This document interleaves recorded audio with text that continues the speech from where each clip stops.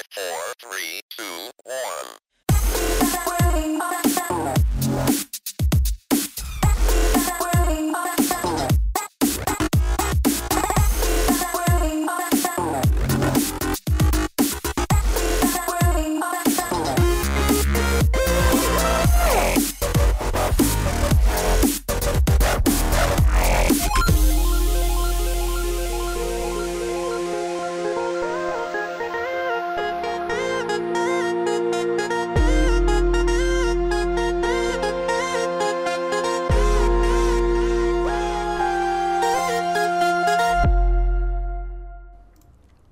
Hello ladies and gentlemen, and welcome to this year's Last Minute Continue Game of the Year Awards. I am your semi-host, as per usual, Urfart, and I have the two other wise men that I always like joining me for this adventure. There is a Turbo. Hello! And a Shadow Fox. Ahoy hoy. And we're back at it again. We're going to keep things quite chill, and I think we've all got 5 games, right? Just about. I believe it. I think I've got just about, because I didn't really play many new games in the first half of the year for a good while. Honestly, this year seemed to kind of had a moments where it was like, oh, it's a bit dry for me. I don't know what's... Well, it was more of a case of like, on my streaming channel, twitch.tv/TurboDrive Live, I was doing like 6 months of Sonic for Sonic's 30th anniversary, so I was like doing that. That was for the start of the year. Yeah, that was this year, wasn't it? It was a good excuse. It's definitely a good excuse. So all the games that were coming out in the first half of the year, I didn't get a chance to play until like, or some that came out earlier in the year, I didn't get to play until like the summer. So, on stream. So, but no, I have played a good number of games. Oddly enough, last year I actually had a full list of 10 because I had to switch them around. I struggled to hit 5 this year. Yeah, so it was actually initially on my list. Most of the games were free-to-play games because there wasn't very much that I had to pay for that caught my attention initially. It's changed a bit. Well, this year, I think almost every year I tend to decide the order. So this year, I have actually left it up to Shadow Fox to choose the order. It's me, Chris Pratt, to decide the order. And that's another piece of gaming news that came out this year. That was. Yeah. Topical. Right, well, I figured for this year, we're going to go by birthdays earliest in the year to latest, which I believe puts it at yours on May the 4th, mine on June the 30th, and Turbo's in mid-November, isn't it? Yeah, sure. We'll go mid-November. You can't get my day right. And it's like, yes, November. We'll go with that. I know it was very recent. This is the problem. It was only a month ago. Jeez. Yeah. I'll get started. My number 5, probably going to be on a lot of people's top list, but I still enjoyed the game, but it didn't wow me as much as most people, and that is Metroid Dread. This is actually the only Switch game I played on the Switch on my list, although I did play a fair few Switch games, just a lot of remakes. But yes, Metroid Dread, it's definitely a very good installment of the game. It is a continuation of the main Metroid series. I am a fan of some of the main Metroid series. I'm a bigger fan of the Metroid Prime games, if I'm going to be honest. But I do like... Fusion is one of my favourites. I do like Zero Mission. And then after that, my favourite is probably AM2R, which is a fan game. But yeah, it's very well done fan game. Did you ever try Samus Returns, the 3DS remake? No, because I never managed to get a copy of it. I really couldn't find a copy of it. Because that obviously was like the bedstone for Dread in terms of like gameplay, because it still had a few mechanics from that game implemented into Dread, like the counter move. Yeah, and this was one of my complaints of Dread, was that counter move felt a little bit too overused. Certainly early game, before you got a lot of your powers, you had to counter everything just to kill them. Otherwise it was just a slog. My other big complaint is actually the Emmys. The main gimmick of the game isn't fun. Certainly later on in the game, where they get stupidly difficult for no reason, and it just becomes a game of luck. I felt like at times. I was gonna say it's almost like they multiplied the SAX from Metroid Fusion. They just multiplied her with the amount of Emmys because the SAX in Fusion was like always stalking you, and it was the only thing that was kind of like going around. But then obviously they teased that there was more than like 10 on station, but it didn't seem like that. This time, however, with Dread, there's obviously a lot more of them, like, scattered around. Yeah, and narratively it makes sense. I think the big difference between them and the SAX is the SAX is built up through the whole game, and it's the final boss, kind of. And I feel that's why it works, is because there's always you cannot defeat this thing, and even when you defeat this thing, you cannot defeat this thing. You don't actually win. One of the big problems I have with the Emmy is the fact that you kill every single one in exactly the same way. You have to find this particular MacGuffin. That MacGuffin works on one Emmy. You kill the Emmy that way, you get the Emmy's power, but you lose that super ability. And yeah, the whole chase sequences you have with them get just a bit too much sometimes. But other than that, the game controls beautifully. It's definitely the best controlling Metroid. Actually shooting, running and gunning in it is a blast, and I do like, while the quote sequence breaks unquote are purposeful, there's a few that you can do, and it's very obvious you're supposed to be able to do them, because one in particular, the boss has a easy short kill way if you sequence break to be able to kill him, which is really coolly done. My other major criticism is that the way they've made it much harder. The normal difficulty in this game feels like the hard difficulty of every other Metroid game I've played. And certainly the final boss is a long battle of attrition where you just have to avoid damage as much as possible.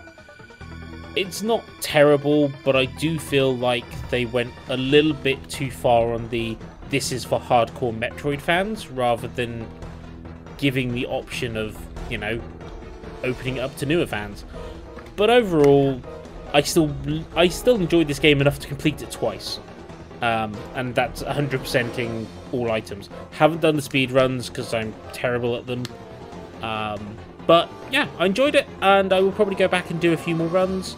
I will say I think I still prefer Fusion, but this is definitely higher than Super Metroid for me.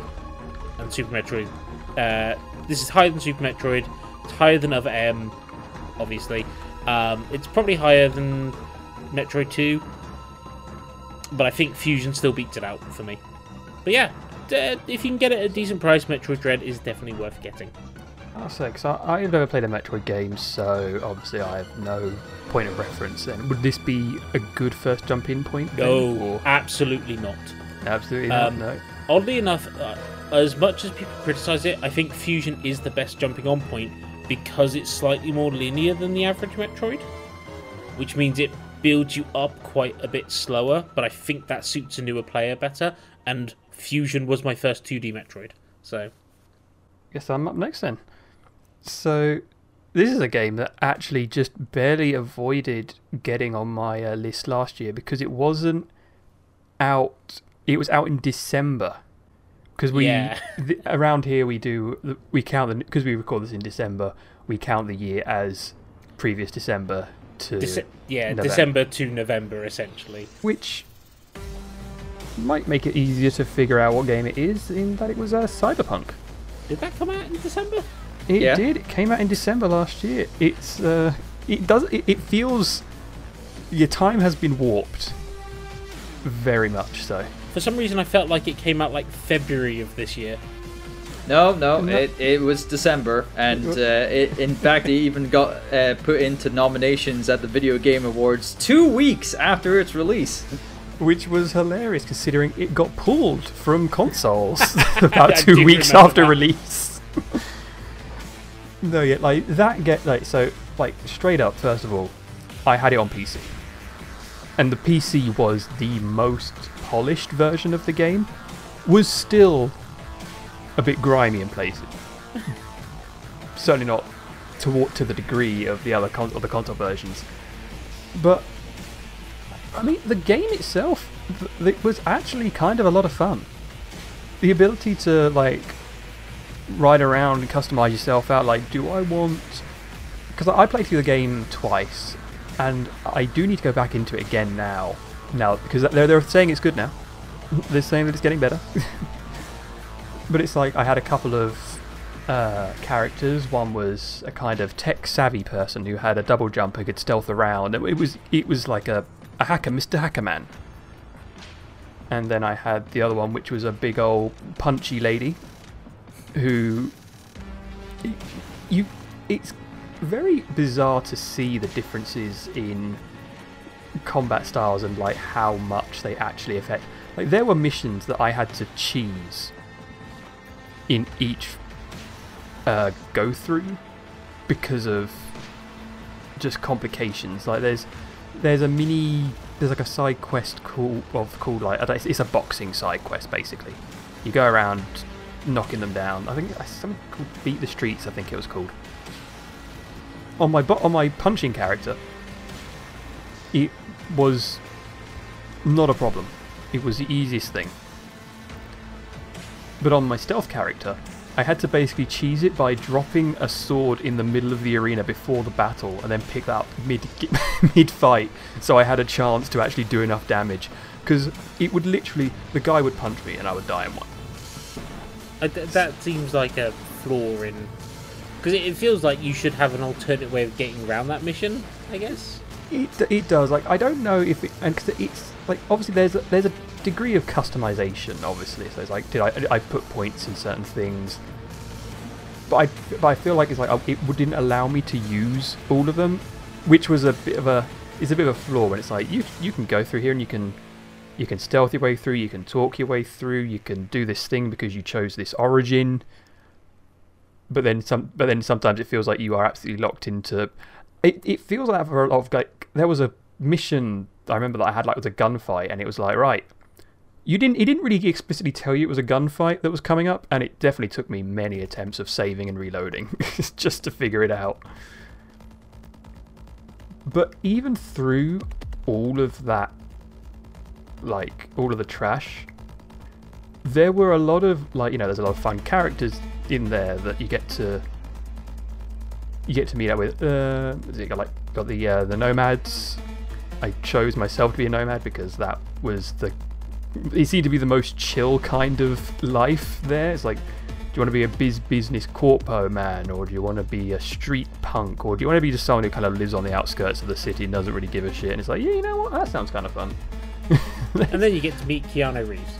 Yeah, then meet Keanu Reeves, and he hates me, but then Really? we're buds.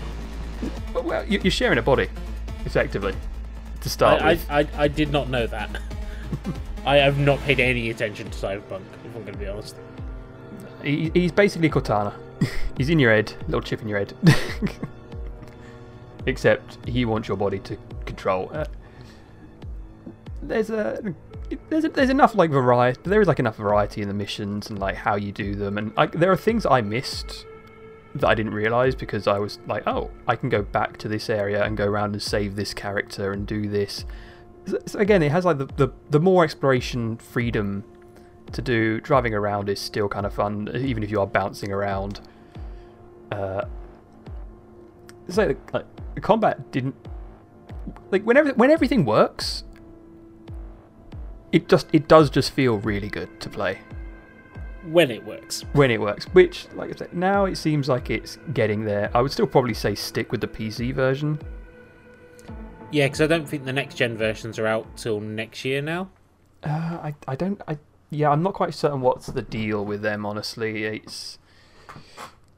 Like I say, it was a game built for PC. Just stick with PC. No. Well, I can take on the helm here with my number 5 pick. I think it's only fair because a lot of my games that I played were remasters and remakes and re-releases and stuff like that that are on newer format. And of course, one of them was that of a game that was celebrating a certain anniversary this year. And of course, a lot of people garnered it as a very, very, very poor job of a port, of a remaster or whatever. But personally, I didn't think it was that bad. So that's why it's at number 5. And that is Sonic Colors Ultimate. I think I'm going to agree with you that I don't think it's as bad as people made it out to be. Unless maybe you were on the Switch. I saw that a lot of those issues actually came from Switch emulators on PC and not the actual. Exactly. There were still some issues on the Switch version. Because they did patch them. But yeah, no, it was nowhere near. I don't think it was anywhere near as bad as people were making it out to be. But yeah, go on, Trevor. I was just it's like I was playing the PS4 version on PS4 Pro, whilst obviously a lot of test reviews and stuff like that, or many reviews were playing the PS4 version on PS5 or the Xbox version on Xbox Series X or whatever. Because all these review places get their nice shiny consoles guaranteed. Yeah. So with my experience on the PS4 Pro, it wasn't as bad, and I was being careful because I was hearing about all the the corrupt saves and stuff like that and whatnot. So I was always backing up my save pretty much after every world just to be on the safe side. But overall, it wasn't a bad experience. It was the Sonic Colors that I remember, and it's actually.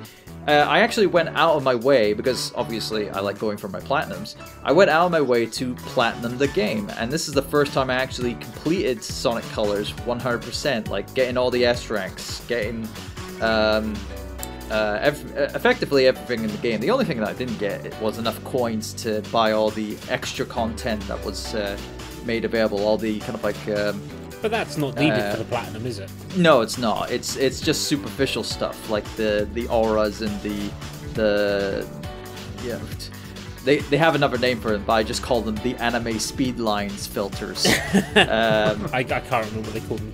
The boost trail, I guess. Something like that. They call them auras, I think, for that. But it's like auras. Yeah, but. Yeah, the different spikes, the different shoes, the different gloves and whatnot. It's like I didn't get enough coins to buy everything in this store, in that specific store. But it's not needed for completing the game 100%. But no, doing all the S ranks and all the red ring, collecting all the red rings and stuff like that. It was enjoyable because again, this was a game that I just completely streamed online. From pretty much from start to finish, and I didn't find it to be that terrible on the PS4. I know the Switch version isn't the greatest one. I've seen the footage, obviously, and it's running at 30 frames per second. But apparently, my perception of the original was blinded because the original was 30 frames per second on the Wii. So it's like, all right. So I mean. It's consistent on Nintendo consoles, we'll say that. Yeah. I think the issue was with all the upgrades they did for the Switch, it wasn't actually hitting 30 all the time. Whereas because it was obviously originally designed for the Wii, they designed it to run fairly smoothly at 30 frames on the Wii. Yeah. I actually played it on the PC, on the Epic Store version, because that's the version I was gifted by someone. I do actually have the PlayStation version. I haven't played it yet, and I will say, I will say, some of those S ranks are very difficult to get. They can be, but if you know how to manipulate the score counter and be able to farm for certain areas. Granted, you can't farm in one area for too long, because you'll end up losing time, and then Yeah. that'll obviously lose you a score bonus at the end. But It's certain particular missions that I found that where the margin is very small and there Yeah. isn't actually any way to farm points. There's one in particular I'm remembering from Aquarium Planet. It's one of the Alright. very short levels, and you actually just don't. You have to just be quick and accurate because there isn't anywhere to gain points. But yeah, I mean, other than that, yeah, I just had a good time. I had a good time. It's like good enough to actually say, hey, this was a nice little remaster for as a sort of a filler gap between you know, the last newest release of the Sonic franchise, like main Sonic franchise, which was Forces back in 2017, to the new newest Sonic game that'll be out sometime in 2022. So hopefully, fingers crossed. But yeah, I can't say anything wrong with it at all. No, So- it didn't hit my top 5 because I kind of tried to limit how many remasters I have on my list, just as a personal preference. I agree that I don't think it was as bad as people were making it out to be. I still do think it has its issues. Some of them, a lot of them, I think are minor. But I've kind of put my thoughts in a previous LMC cast. I think the biggest one for me on the Epic Store one was that I was never able to complete the egg shuttle stuff because the game continuously crashed partway through, and if it does that, it doesn't save any of the progress. Yes. So I'd have to start from the beginning. Yeah, so that was one of the things I was fearing when I made my run on the PlayStation, and lo and behold, I was able to get through it in one shot. Nothing wrong. So The thing is, it was always consistent on what level it crashed. So I think it was a problem with that build. They may have fixed it later on, but I never went back. It's the only trophy I was missing. fair dues. But I can try again on PlayStation. So, Yeah, of course. so my number 4 is, in theory, it's a HD re-release, but it was never released in Europe or America beforehand. So it's essentially a new game, right? Now, sadly, I have not been able to finish this game because, as these two will know, I've had some serious PC problems over the last couple of months, and the latest one happened in the middle when I was trying to play this game. But I've played enough of the game and to know that I'm already loving it, and I really want to try and finish it, and that is the Great Ace Attorney Chronicles. Oh, Ace Attorney. Yeah, so for those of you who don't know, it is a spin-off of sorts of the Phoenix Wright Ace Attorney series, where you play as one of his ancestors in Industrial Revolution Britain / when the Britain and the Japanese Empire were kind of just making niceties together, I guess, and joining together. There is one of the big things is that you meet the game's take on Sherlock Holmes, who's called Herlock Sholmes, because legal reasons. It's not just a game's sake. It's actually a legitimate character from the I think it was like the original creator or whatever, to get around the rights of Sherlock Holmes and stuff like that. So in Japan he's actually called Sherlock Holmes. It's outside of that. It's because the Arthur Conan Doyle Society don't believe that copyright should end when it ends, by law. They should still be able to make money off it. That's a debate for a different time. I could have sworn it's like you could use the name Sherlock Holmes, but the stories he was in were off limits. Again, to a degree. This is debated by them still. And Japan basically says, we don't care. America has their own law, and Europe has their own law, and it's all very mixed up. So yeah, they hadn't previously released it because of those. They've now brought it out. So the originals were on 3DS, I believe. Yes. So they've ported them to, pretty pretty much every console under the sun: Switch, PC, Xbox, PlayStation. And yeah, I've played up till partway through the 5th case. So the collection actually contains both games that released on 3DS. So I've not even got halfway through the game yet, but it's definitely a much more of an emotional roller coaster than some of the previous ones have been. To give you an example, while the first case is a very interesting example and works quite well, the second case is a little bit weird because there's no court segment in it. You'll just have to deal with that one. That's definitely the low point of the first game. The third case has a very unusual ending. I don't think there's really ever been a case in the rest of the series where you feel like you've done the wrong thing, and this one makes you feel like that. And then it picks up again really after the 4th case, from what I've seen. Again, I haven't finished the 5th case yet because it died in the middle. My PC died in the middle of playing the 5th case.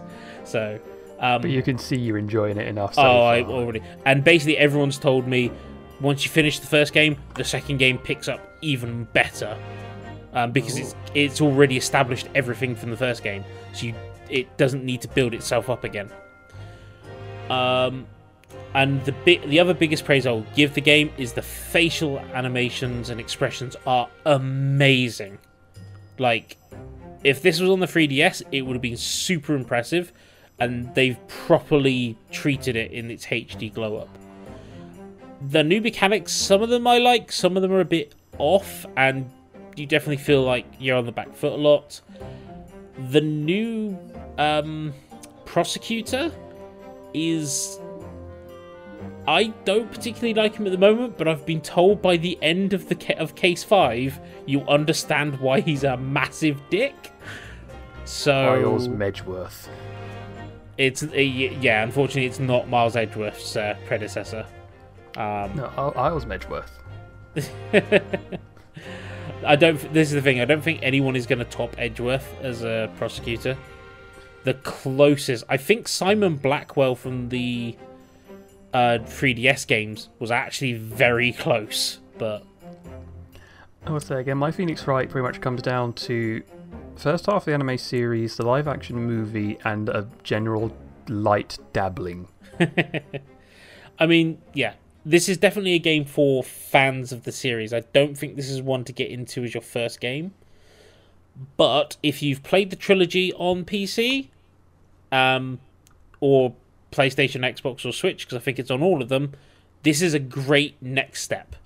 It's a shame the other ones are a little bit harder to get. I think Ace Attorney 4 is iOS only at the moment, unless you can find an original DS copy, and then the other two are 3DS, and the Miles Edgeworth games, well, one of them was never released out here, so I'm hoping this one does so well that they can remaster the rest of the series just to preserve it, because I really feel like it deserves it.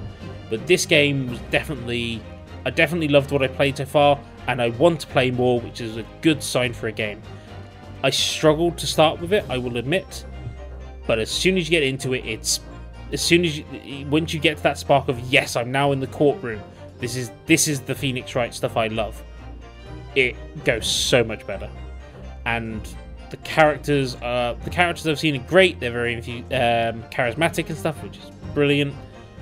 Yeah, I'm so looking forward to finishing it when I can, basically. Although I may have to restart the game from the start, which is always going to be interesting.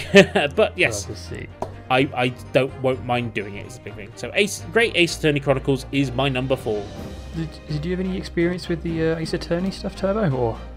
No, I've pretty much not been playing many of things. I did play one of the games via the WiiWare service at one point. I think it was like Trials and Tribulations, I think was the entry. I had like leftover Nintendo points, and that would have been interesting. Trials and Tribulations is the 3rd game of the original trilogy, so that's a very interesting jumping in point. I would definitely say it would be worth going back and doing the first game and building up towards Trials and Tribulations. Yeah, Although but I will Really say, with any kind of series. Yeah, but with what was it? The series kind of like plan out and stuff like that. I have been interested in it because it is in that kind of like visual novel puzzle element that I'm a fan of, with games like Hotel Dusk and Last Window. yes, of course. And the another Code series as well. So yeah, it's definitely something that would be right up my street. It's just I haven't put much time and investment into it. But yes, Shadow Fox, your number 4. Yes, my number 4. It was a game that was kind of surprised me that it was. Kind of forgot that it was out, but it was conveniently it's my number 4 because it's Back 4 Blood. So I can't remember who it was. Someone just mentioned. I think it was probably like Dusk or might have been Ian who mentioned like it was like, we're gonna play it, and it's like, how much is it? And it was like, it's free on Xbox Game Pass, and I'm like, oh, that's convenient. And for those of you wondering what it is, A Back 4 Blood is the spiritual successor to the Left 4 Dead series. In that it pretty much plays very, very similarly because it's made by Turtle Beach, isn't it? They're called Turtle Rock. Turtle Rock. That was it. Turtle Beach do the headsets, don't they? Yeah, Turtle Beach are the headsets. Headset, that's it. I was going to say, I was interested to see it because obviously their last game, which was Evolve, was... Yeah. I remember watching a video about how that went so bad. But yeah, so it's like they made Left 4 Dead, kind of got picked up by Valve, published that, Left 4 Dead 2. Then obviously Valve stopped making games, and they decided let's make our Left 4 Dead 3. And it's pretty much the next kind of evolution of that style of game. Like you got your assortment of weapons as normal. You can't ranging from your simple like pistols, SMGs, snipers, assault rifles, all shotguns. And you kind of got again like this kind of story that's going on throughout it, which due to repurchases and just I don't know if it's like a bug or not or something, but it wasn't unlocking the level selections for it wasn't counting as having completed for I think Dusk a couple of times. So I think I've replayed the first act 3 times now. But it's your standard like teamwork co-op shooter. It's kind of you go through, you run around, you shoot your things. You got your special infected, of course. You got your you're not boomers, you're not chargers, you're not hunters, you're not spitters. They just do exactly the same thing. It's like, okay, if we took this bit from this one and this bit from this one and make this, and then if we take this bit from this one to make that. It's not reinventing the wheel, obviously. It's a nice and it's a simple shooter, but it's again fun for just four people, as is in the title. You say it's fun, a fun simple shooter, but I actually see it as a little more lot more advanced to that of Left 4 Dead. It has, because it has evolved certainly with something called it's got the card system, which as you go through the missions, it's like there's like basically a deck of cards that's going on in the background. You have your deck that you can buy. So when you complete missions, you get points. You can spend the points on new cards, and you can put the cards into a deck. And then these cards will give you more copper, which is a resource that you can spend on getting upgrades and better weapons or health kits, or like extra health, more movement speed, better melees, better sprint recovery. Also, there's 8 characters all have slightly different modifications to the team. So you get the cards, and the game itself gets its own cards. So it's like, on this level there are screechers, or there are more crows. Don't disrupt the crows, they'll bring the hordes. Because was it like in the original Left 4 Dead they had the the AI director, they called it, didn't they? Yeah. Which was like it goes. It's never going to be the same run twice because it's going to choose randomly where the witch goes, and it has that same kind of thing here, except now it has like another layer of complication with these decks of cards. Like maybe you have to find a box and take it to the end to get extra points, or maybe there's going to be a boss spawn on this level, so now you have to fight the boss to get extra credits and succeed. But yeah, I mean, it's like the idea is that it's kind of like it's very early on. Zombies are just sort of appearing. You kind of got your little base camp. You're dealing with it all. And there's still a fair. I haven't completed the final act yet, so I'm not quite sure where it does all go. And they're still planning DLC as well, aren't they? There's still, yeah. I can definitely see them not leaving this game alone for a while. I mean, I don't even think the offline play is technically playable yet. I think that was like an option that wasn't selectable, which was bizarre. That is the one annoying thing, is that you have to go via their servers. So if you've got a group of 4, it has to try and find you a server for you 4 to play on. You can't just have a local host. But yeah, I mean, it's on free for Xbox Game Pass, so if you have that, It's try it. It's on my to-do list. I don't have Game Pass, so I'll be looking at buying the game instead. Yeah.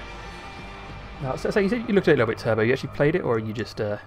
I was interested at one point, and I was given many opportunities to be part of the beta when that was around. But over time, I was just like, yeah, this is getting too complicated. Like, they're throwing too much into the formula to make it...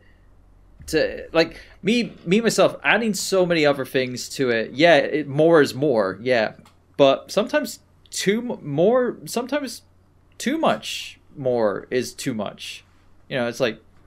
I just... It kind of just threw me away for it. And plus, I had my priorities on other things throughout the year, and there's been other games that came out this year that I didn't get a chance to play either. So it's just Back 4 Blood was put into the back burner for me. So Yeah, same here. Whether or not I get it is another question. No, I think that's a good choice. I mean, I've definitely seen you guys play it, and you're definitely enjoying it. It's just on the back burner for me at the moment because Back other 4 stuff. Blood on the back burner. So with myself, for number 4, I'm going into the route of what Earthart led into with the story narrative of gaming. And it's, again, pretty much a remaster, remake of an older game, like way older. In fact, actually a series that never got localized beforehand. And I'm pairing them up because it's 2 separate games, but I feel as though they're one complete game. In fact, actually, on the eStore, they are sold together as a pack rather than separately. I think I know what this is now. Yeah. So my number 4 is Famicom Detective Club, The Girl Who Stands Behind, and The Missing Heir. 2 halves of a story, or like a story arc, essentially, where you can actually play one or the other, no problem. I mean, many people say you can play The Missing Heir first and then The Girl Who Stands Behind, but I feel after playing both games and understanding that The Girl Who Stands Behind actually takes place before The Missing Heir, I'd recommend playing that one first over the Missing Heir. But the problem is that in the how it was originally released, The Missing Heir was the first game that was released, and The Girl Who Stands Behind was the second game released. So it had different mechanics. I say different mechanics. It's a visual novel game. It's not really got much difference to it, but it does have a slight difference to it. Why it's in number 4? I just was really engaged with the story, the narrative, how characters develop, and the mystery and the thrill, the thriller aspect, because these are kind of like murder mystery stories essentially, because characters get killed off, and you play as a junior detective essentially, as part of this detective agency, to solve these mysteries. And of course, the first one, in The Girl Who Stands Behind, it's all revolved around a girl who got killed, or murdered and whatnot, and you have to find the story, link the clues to another missing girl case years ago, and then in the Missing Heir, it's to find who was part of this big family with a fortune that's need to obviously hand down the family lineage to, and it ends up becoming a murder mystery because obviously people within the family who would be next in line are getting killed off. So you kind of like find out clues that way. I just really got engaged. I love this. I love this pair of games and really enjoyed it. Is it like one big mystery per game? It's one big mystery per game. Yeah, it's like, but the thing is that they do connect each other in some way. That like there is a story thread that kind of like connects the two. Okay. And of course the best thing is that you can name your protagonist whoever you like, and you can carry that over into the other game as well. That's good. So, and I think there's other aspects that you can also carry on. It depends on whatever you had a save file from the other game can be transferred over to. So it can go backwards and forwards. Yes, effectively. But no, I love this. I love this game, and that's why it's at number 4. It's very simple visual novel kind of like game with some slight puzzle elements, with some detective work and whatnot. The voice acting is all in Japanese because they didn't want to translate. Yeah, that's fair enough. That, but I was happy with that. I was happy with the English subtitles. In fact, I set it up where I think you can actually disable the voice acting, I believe.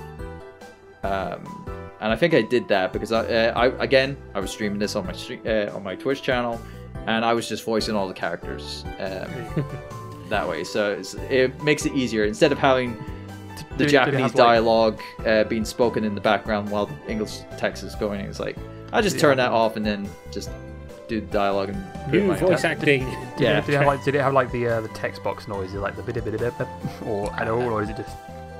No, it doesn't. It doesn't have any text box noise. I don't. I suppose if it's got Japanese audio, it wouldn't have had that overlapping with the Japanese audio. So no. I saw this like announced. And I was like, this is interesting, but I never acted on it because I don't use my Switch that much. The only drawback I can say, it is highly priced. Like it's 50 quid. It's a Nintendo game. It's a Nintendo game. Yeah. So, and I don't think I even saw it on like the Black Friday, Cyber Monday deals that Nintendo was doing on the eStore. I would give it a year before that happens. For anything that's Nintendo published, not going to happen within a year. Okay, so my bronze awards. So this was a game. Now, admittedly, I completely forgot this game released this year because I pretty much rinsed it in a couple of days. And that included 100%ing all the achievements in it.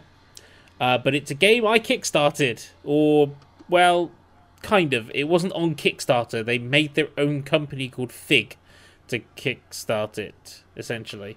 But it's by a well-known studio. And it is a long-awaited sequel. And I'm surprised I forgot, but this was definitely one of my highlights of the year. Psychonauts 2. Not Shenmue 3 then. Sorry? Not Shenmue 3 then. Well, it would be Shenmue 3 because that was years ago.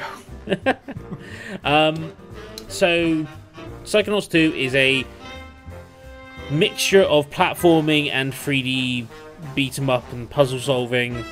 I felt this one leaned a little harder into the combat and less into the puzzle solving, which a little bit disappointing, but the combat systems were so much betterly improved that actually the combat was fairly nice, and the variety of enemies they've added were very good. One of the other things, it's hard to not compare this game to the first game, which was it had a lot more limitations, and so it had to do a lot more clever things, and it feels like in this game that cleverness isn't quite as prominent, but it still does quite a lot of really nice things. The other big difference being that in the first game it was more about exploring different psychological issues in people's minds.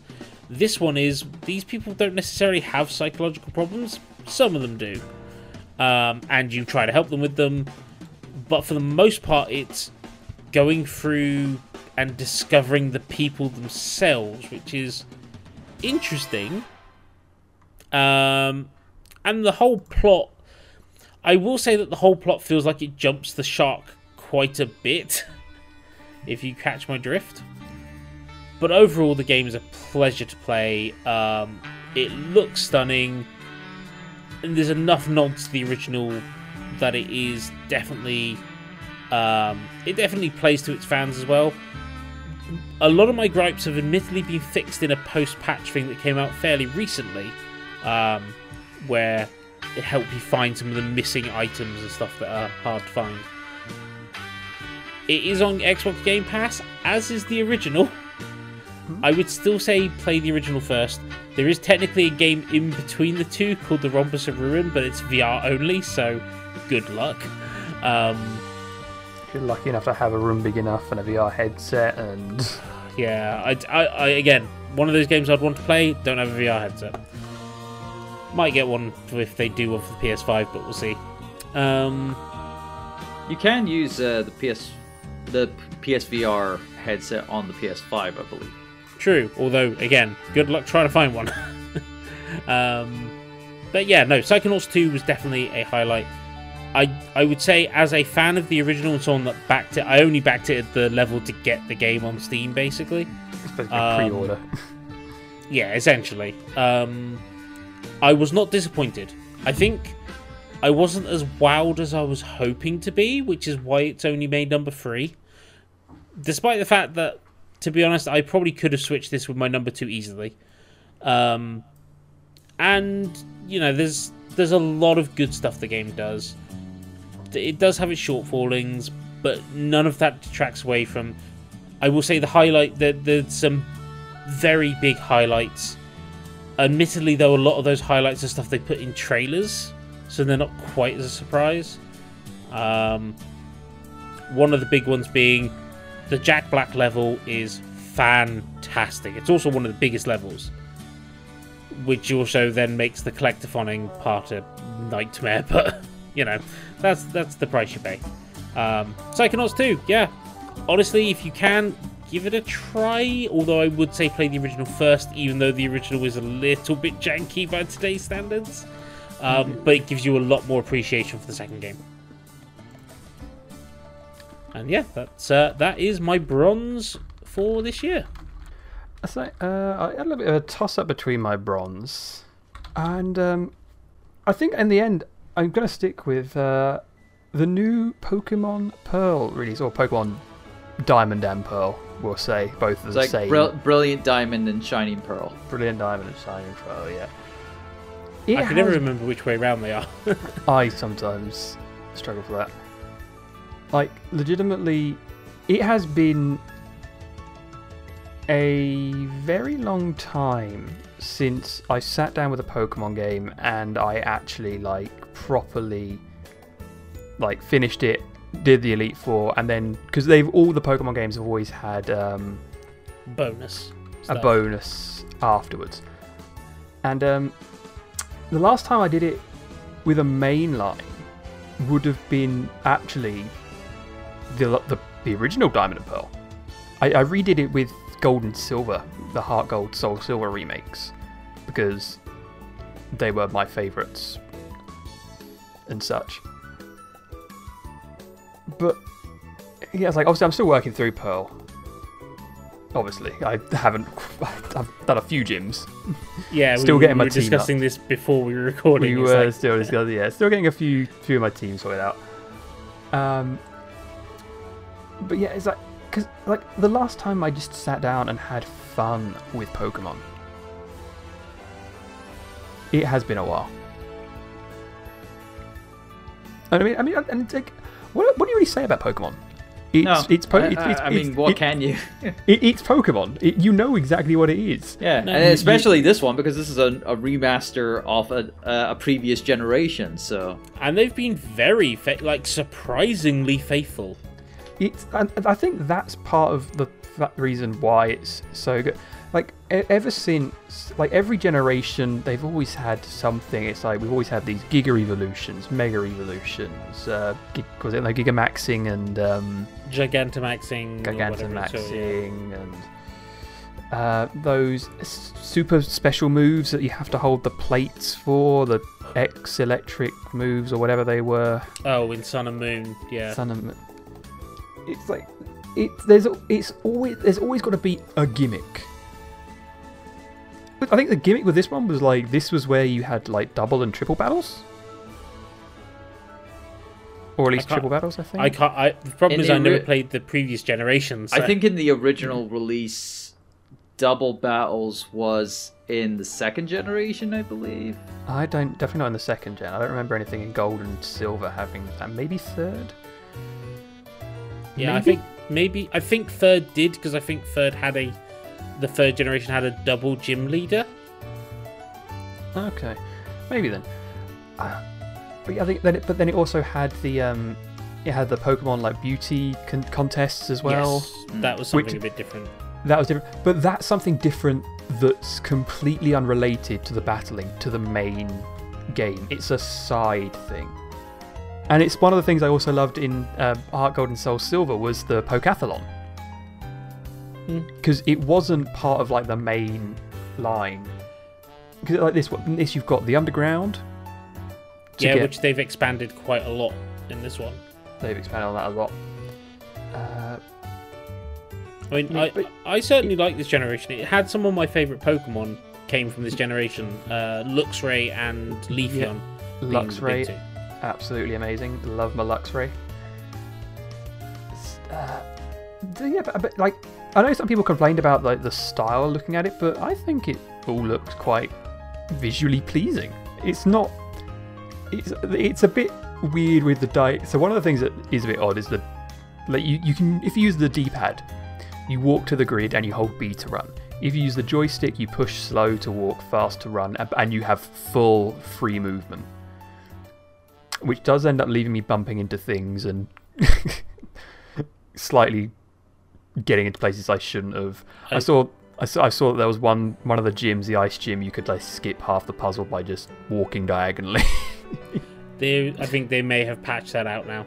They may have patched that out, yeah. I will say the other thing is I do like the fact they've moved the HMs onto a Poketech app. Yes, not needing your own Pokemon to have that move now as well is so nice. It's like I don't want to have cut on any of these Pokemon. Although I will say the variety of Pokemon from the Poketech app are small. There's only 3 Pokemon you'll see in that Poketech app. Oh, what, they can use the HMs and stuff. Yeah, you can probably guess what one of them is. Yeah, considering one of them for Rock Smash and Cut is one of the original root Pokemon. Yeah. Well, that Pokemon gets like most of the moves. Does it get Fly and Surf? It gets one of those two, but not its base form. Its evolved form gets it. Okay. Because its evolved form is water normal. Oh, okay, yeah. It's a beaver. Yeah, it is, yeah. I'm not used to like those starting trail Pokemon being of any use usually. Oh no, I remember my Bibarel in the original game was the HM slave. Yeah, the fact that you don't need it, like it's a remake with all of the chaff cut out. Yeah, I think they've done just the right amount of fixing and keeping stuff in. Yeah, all of the right. It's had all the right quality of life upgrades. It's. I'm not going to say it's perfect, but it's pretty much exactly what I want from a Pokemon game.